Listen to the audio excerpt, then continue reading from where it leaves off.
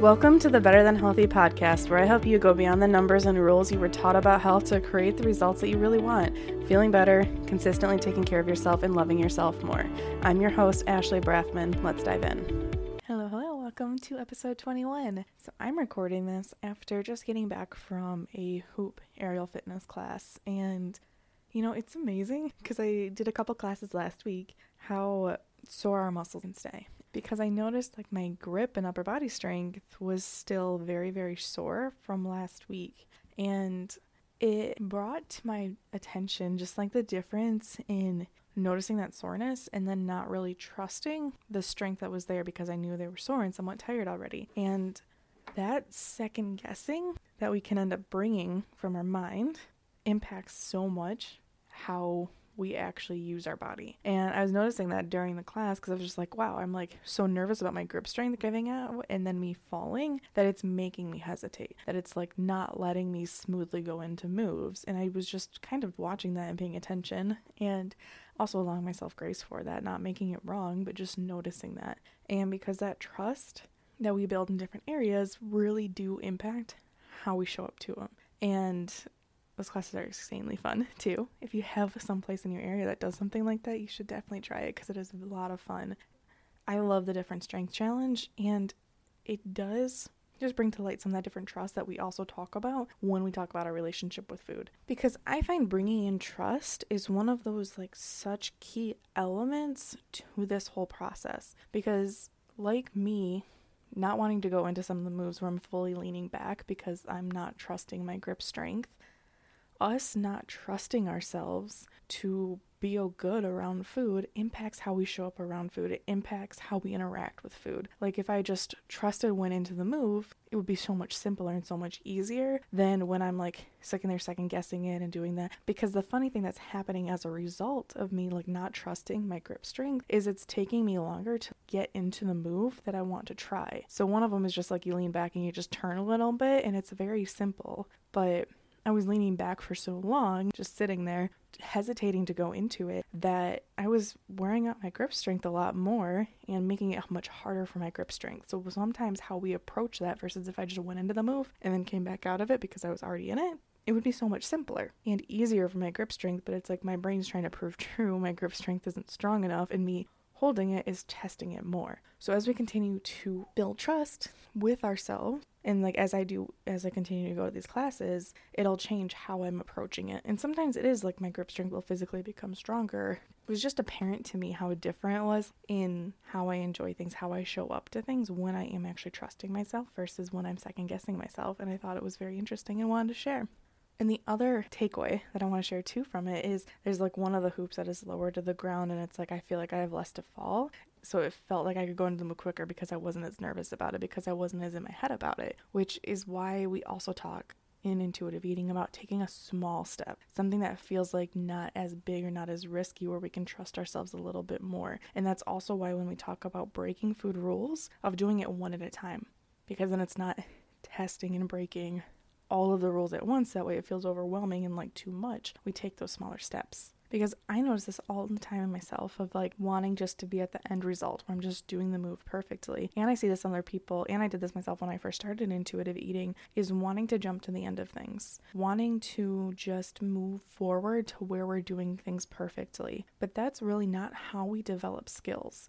We develop skills by doing it imperfectly, by making mistakes, by trying something and sometimes falling with it, or not being able to do it in the beginning, because there are some moves that I can't do right now. But we build up our skill and our ability to do these things by practicing, by showing up and doing them imperfectly and learning about it along the way. It's when we can stay curious about that. I noticed me wanting to be oh, well, if I had tried this a few years ago, I would feel stronger with it. And notice those thoughts coming up of wanting to compare, of wanting to be wish I was stronger. And when I do that, all that happens is I keep myself from getting stronger because it makes me not want to do the thing. So I also see this in intuitive eating with people not wanting to keep certain foods in their house, keep to like want to keep those challenge foods out of their house, and then they never are challenging themselves to grow, challenging those fears, challenging those harder parts, and actually working through some of those foods that we don't necessarily trust ourselves, because that's how we build trust in ourselves around those foods, is by teaching ourselves that we can have them. It's also like how they teach different levels in other fitness classes and in these, where maybe it's just lifting one leg up at a time.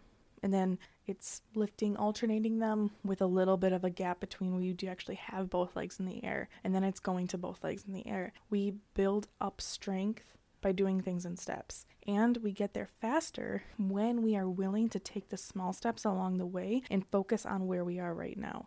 Because I could easily spend my time focused on like the moves that I can't do, or I could focus on like, well, how can I build strength with the body I have right now and where I am right now? Because when you're doing something you've never done before, it's going to feel awkward. It's going to feel clunky. It's not going to feel easy. And that's the thing that I think gets tricky with intuitive eating, is because we talk about how it is this intuitive process within our bodies. But we can override that intuitive nature, which is what we do when we're following dieting rules for years and years and years and telling ourselves not to trust our intuition around food. That basically a lot of messaging that tells us we can't be trusted, that you have to keep those foods out of the house, that you will overeat, that you will do all these things. From the time that we're children, we're really told these messages is we're told to like finish the whole container, which tells us not to trust our fullness cues. We're told to eat on like a certain schedule sometimes, or it's like we have to eat at a certain time. We're told not to eat certain foods and that we have to, eat our vegetables before dessert, and told all these different messages that give us hierarchy for foods that override the natural instincts that we would have with food. We label food as good. We label food as bad. Label it as unhealthy or healthy. And the way we interpret that, not intentionally, but on an unconscious level, if we aren't being intentional about how we're viewing it, is we start placing that moral value on food, which we're being good or we're being bad, and start labeling ourselves in a certain way that makes it so much more trickier to trust ourselves. Which is why we have to work to rebuild the trust with food. Because we're literally told not to trust ourselves with food. The conversations I've had with people where they're left alone with food and it's like, oh, you shouldn't leave me alone with this. Like, it's too good. Like, oh yeah, I'll just eat the whole, like we just expect ourselves to do it, and then we do. Because if you really think about it, we trust in our ability to handle it that way.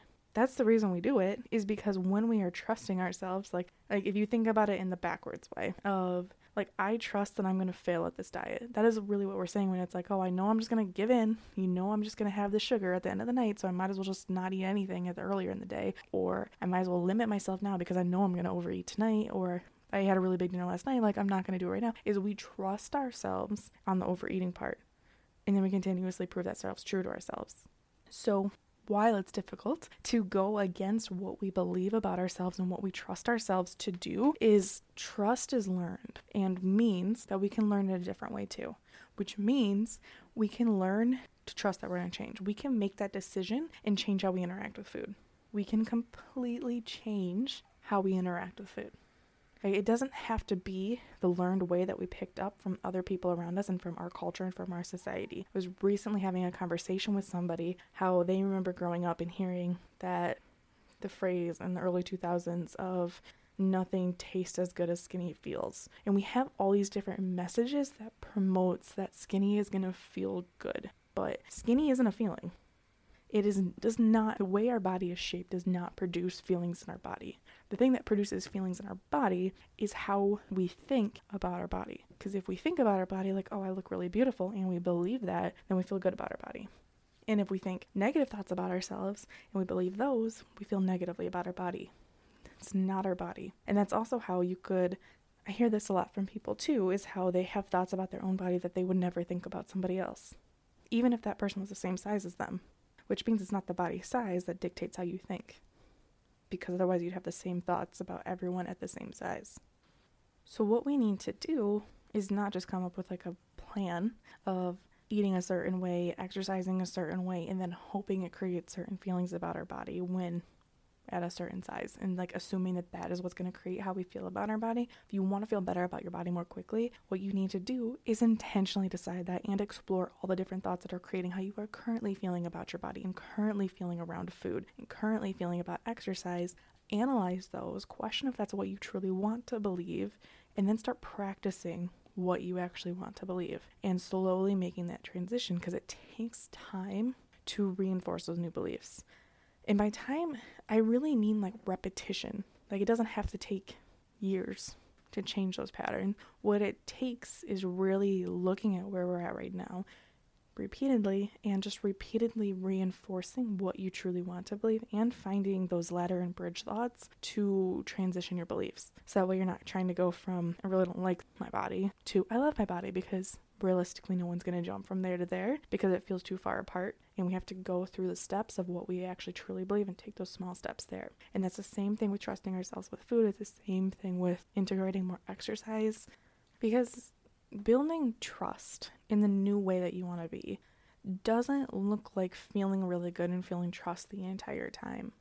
It looks like feeling scared and doing it anyway. It looks like doubting your ability to do it and then just being willing to try it, being willing to explore it. And because if we look at it from like a neuromuscular perspective, is a lot of when we have strength gains or gains in our ability to do something, a lot of that is our brain and our muscles just learning the movements that we're trying to do. And I would like to clarify that I'm talking about going from initial strength gains, like from a move being awkward, to it feeling more natural, not like the prolonged strength gains that we get from repetition and training and increasing weights. So a big part of even like doing these aerial fitness classes is body just learning new movements that it's never done before and trusting that we can do those. And the more we focus on the strength that's developing, or even like the 1 second that we were able to do that, even if we fell right out of something, and the more we focus on that part that we want more of, the more that part will grow. And the more we focus on not being able to do it, or like the distrust and not trusting ourselves to do something, the more that will grow in our lives. Because where we are going to put our attention and focus the most often, even if it's unintentionally focusing on something, like if we allow it to just repeat, the more of that we will experience. Because if I tie it back to like the hoop classes and my grip strength, it's like the more I'm willing to be like, I think I could get the strength for that. Like I think I could do that. And the more I try that, even if I can't do it right now, but the more I believe that I could do it one day, like the more I want to try it and the more I want to test it and the more I want to figure it out and find different ways to do it. And if I just went and I was like, nope, I'm not going to be able to do that move. My grip strength's not strong enough. I just can't do it. Like if I just did that, I don't want to try doing it. Makes me just not want to go to the classes when I'm thinking about it that way. And whichever one of those I focus more on is the one that's going to be true for me. Because if I completely just decide I'm not going to be able to do it, then I'm not going to do it. If I decide that maybe one day I could get the strength to do it, then I'm going to practice a little bit more and more every day. And eventually one day I will be able to do it. So when it comes to food and intuitive eating and learning to trust yourself, if you are, like, you probably can't go to the place right away where it's like, yeah, I completely trust myself around food. I know I'm not going to overeat that food. And one, labeling overeating something's not a bad thing. We can, like, taking down that emotional part of it where it's like, yeah, oh my God, I overate, I did this terrible thing. Like, taking down that is a really important part, is this as well, is making it feel more neutral. But also that maybe one day I could do this.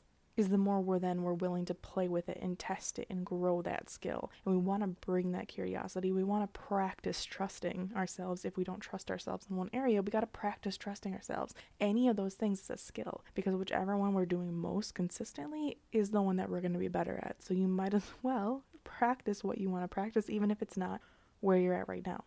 Believe that it's changeable. Believe that you could make progress in it, and you will. All right, so this is not what this episode was actually supposed to be about, but I think I'm going to stop it here and just leave it about trust. And I hope you found this kind of off-the-cuff rant useful, because I meant just to talk about this as a little bit of an intro, but we're going to run with it as an episode. And next week, I'll bring to you the topic that we were actually going to be talking about today. All right, have a good week. Thank you for listening to this episode of the Better Than Healthy podcast.